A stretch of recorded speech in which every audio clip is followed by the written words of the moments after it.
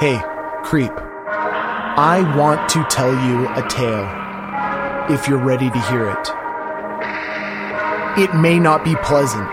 It may not end the way you want it to. But this story is gripping, and as fascinating as it is, shockingly horrifying. Are you ready?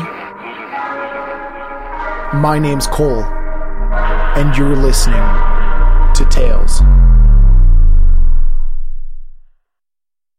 Welcome, creeps, to part 3 of the Johnny Gosch story. If you haven't listened to part 1 and 2, please go back now and listen before proceeding. All 3 episodes should be considered the same overall episode, so if you're listening to this being part 3, you will find yourself confused in the middle of a complex story and with your head spinning. For those of you who are caught up, we are in for a wild ride, and I might run out of breath because this episode will be fast-paced and as concise and to the point as possible, which is a bit out of character for this podcast.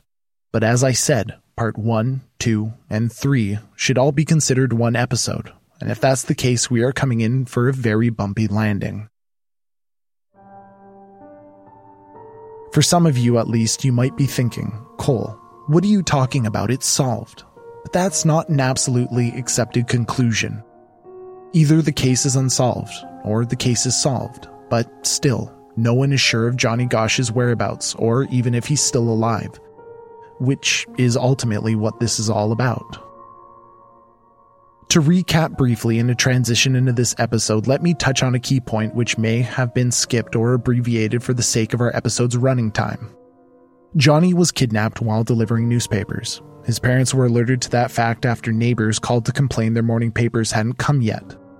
Within a matter of minutes, Johnny had seemingly disappeared from the face of the earth. Conspiracies about the involvement of Johnny's own parents began to circulate and fly. People began making emotional and unfounded claims, and if you have spent any time in a true crime community of any sort really, you know what I'm saying is true and happens to this day. This deserves no more proof or justification. But just as the community had their theories about Noreen and John Sr., Johnny's parents had theories of their own as to what happened to their son. Noreen Gosch in particular, who had been denied the resources of a diligent police force or the benefit of the doubt, was convinced her son had been kidnapped by pedophiles and sold into an organized ring of underground and clandestine predators. In the 80s, the idea that there would be an organized group of seemingly rare individuals who had found each other and banded together to trade children in their chase to enslave and exert control as some sort of sick and twisted perversion was so terrifying, so fantastical and fictional, so outlandish that at the time people simply began to look on Noreen with pity or contempt. Either she'd lost her mind in her own grief, or she had conspired to get rid of her own son. The weight of finding Johnny had fallen on the shoulders of Noreen and John in the absence of a diligent and willing police force. Noreen Gosch, Johnny's mother, had actually contacted and informed authorities about a couple of odd happenings before the abduction of Johnny.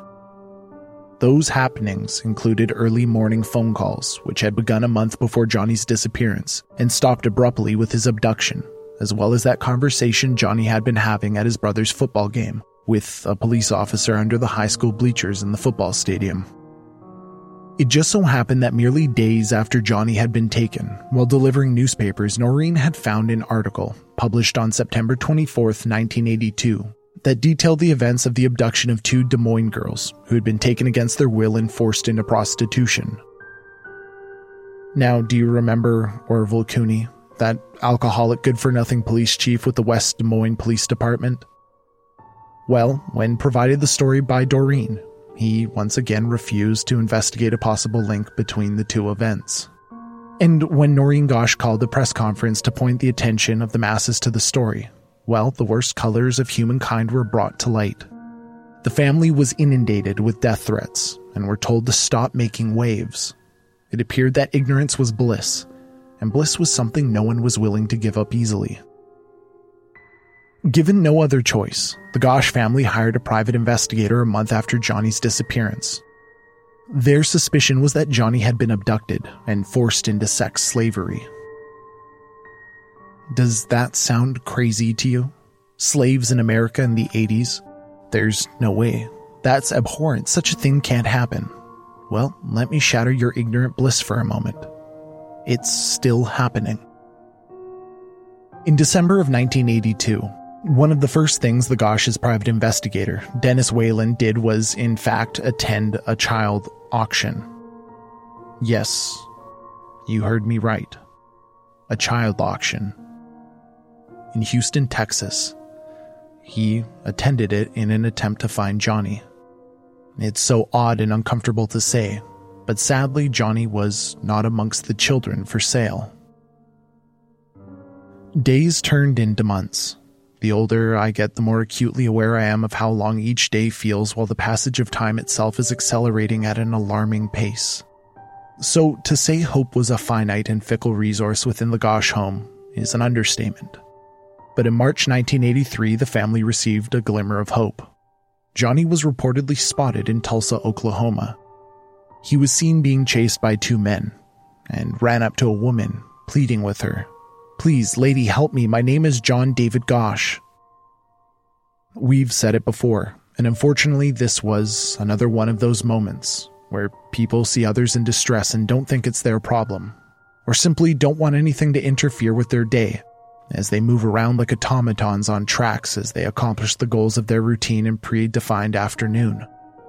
The woman did inform police of the matter, though, after the fact, stating she assumed it was a family situation, and that it was some bratty kid making a fuss, being angry with his family for whatever reason, and couldn't possibly be Johnny Gosh, that she'd seen on the news.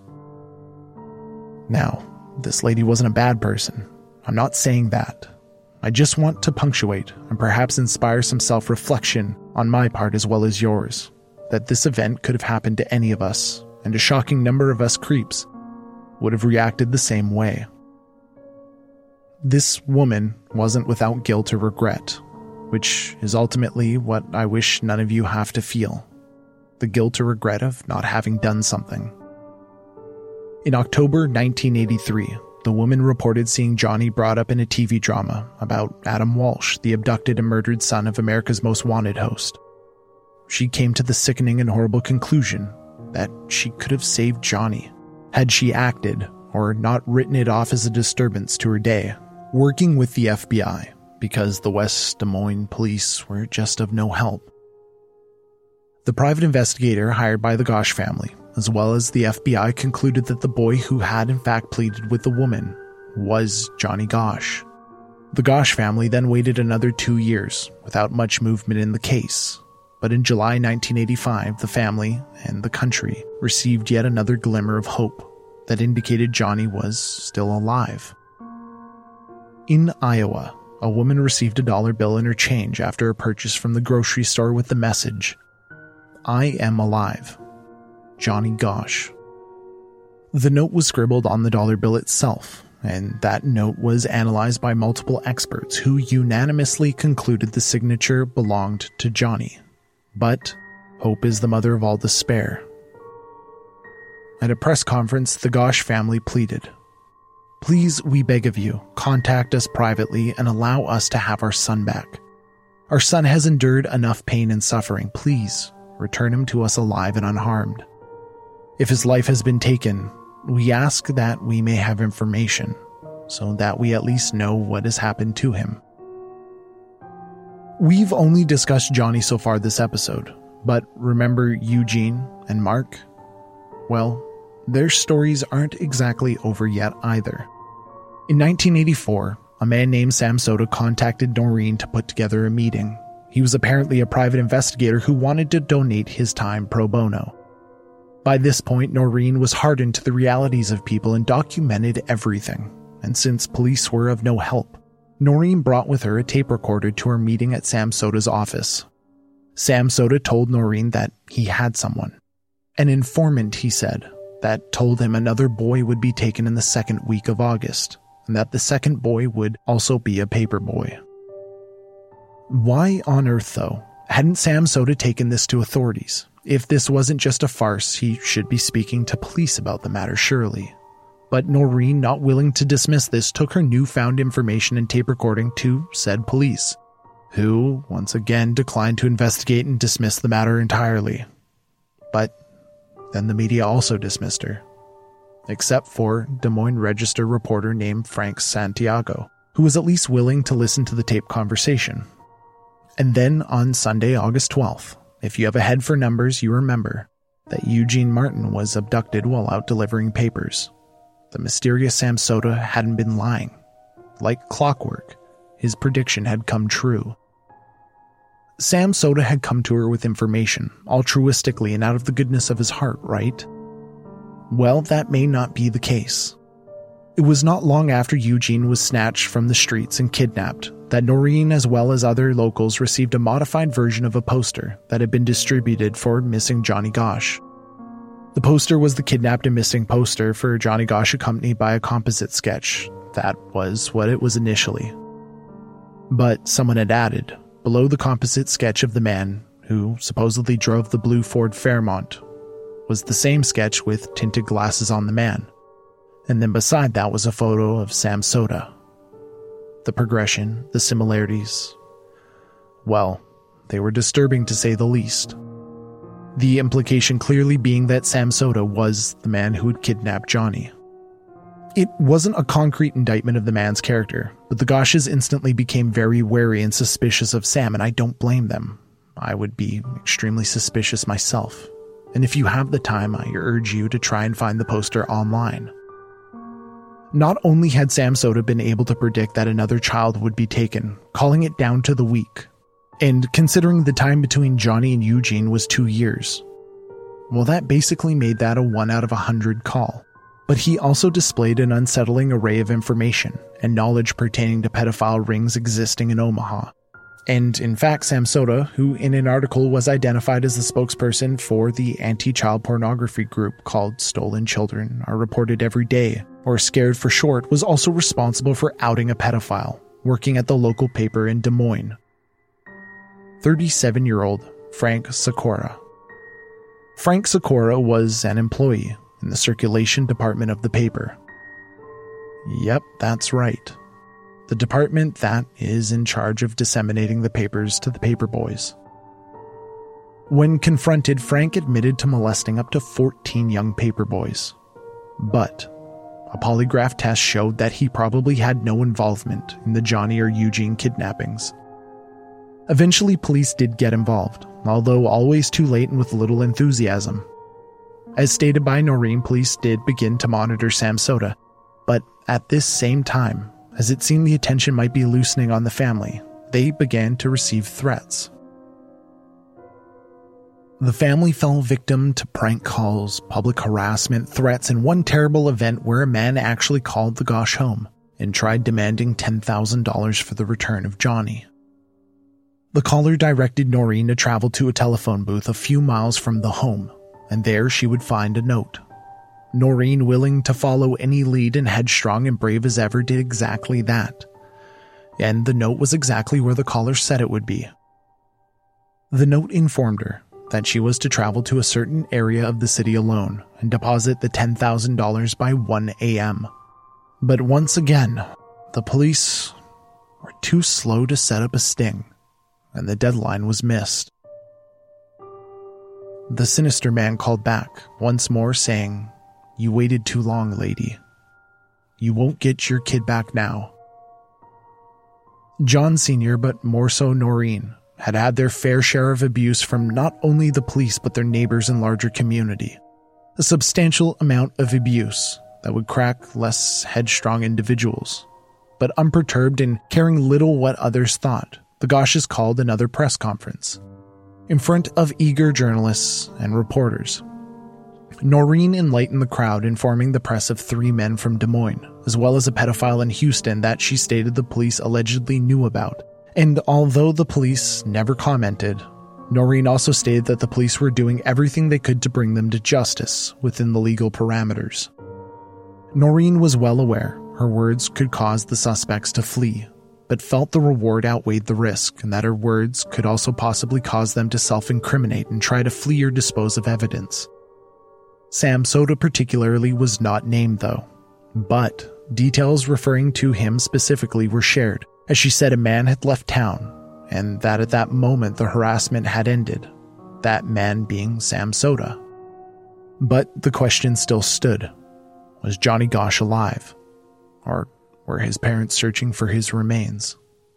In 1988, on Valentine's Day, the family received a typed letter, the author claiming to be Johnny. I'll never be permitted to return home. They've cut my hair. They've dyed my hair. I look different. Please, don't ever forget me. Love your son, Johnny Gosch. By Noreen's own admission, she fell apart reading the letter outside at her mailbox, and between sobs dragged herself inside the home. The letter was typed, and that always leaves questions, but parts of the letter not shared included details only Johnny could know, and the letter was signed off in the same way Johnny always had. Your son, Johnny Gosch. Hey creeps, I know this is a long one. This story is so much more of a rabbit hole than I thought it would be, but thank you for sticking it out with me. Next week will be our final episode pertaining to this particular case, where we discuss a mysterious man who claimed to have helped kidnap Johnny. I hope you join us and listen along with us next episode. Until then, if you are within the same household and can responsibly do so considering the pandemic, please give your son or daughter, your mother or father, a hug for me. I personally miss being able to hug my parents, and I urge you, even if they grate on your nerves at times or you haven't been in the habit of doing so, but can responsibly and within the same household bubble, do so. Please just go and hug them. Life is too precious, and there are too many things that seek to separate us from the ones we love to not be hugging one another any chance we can.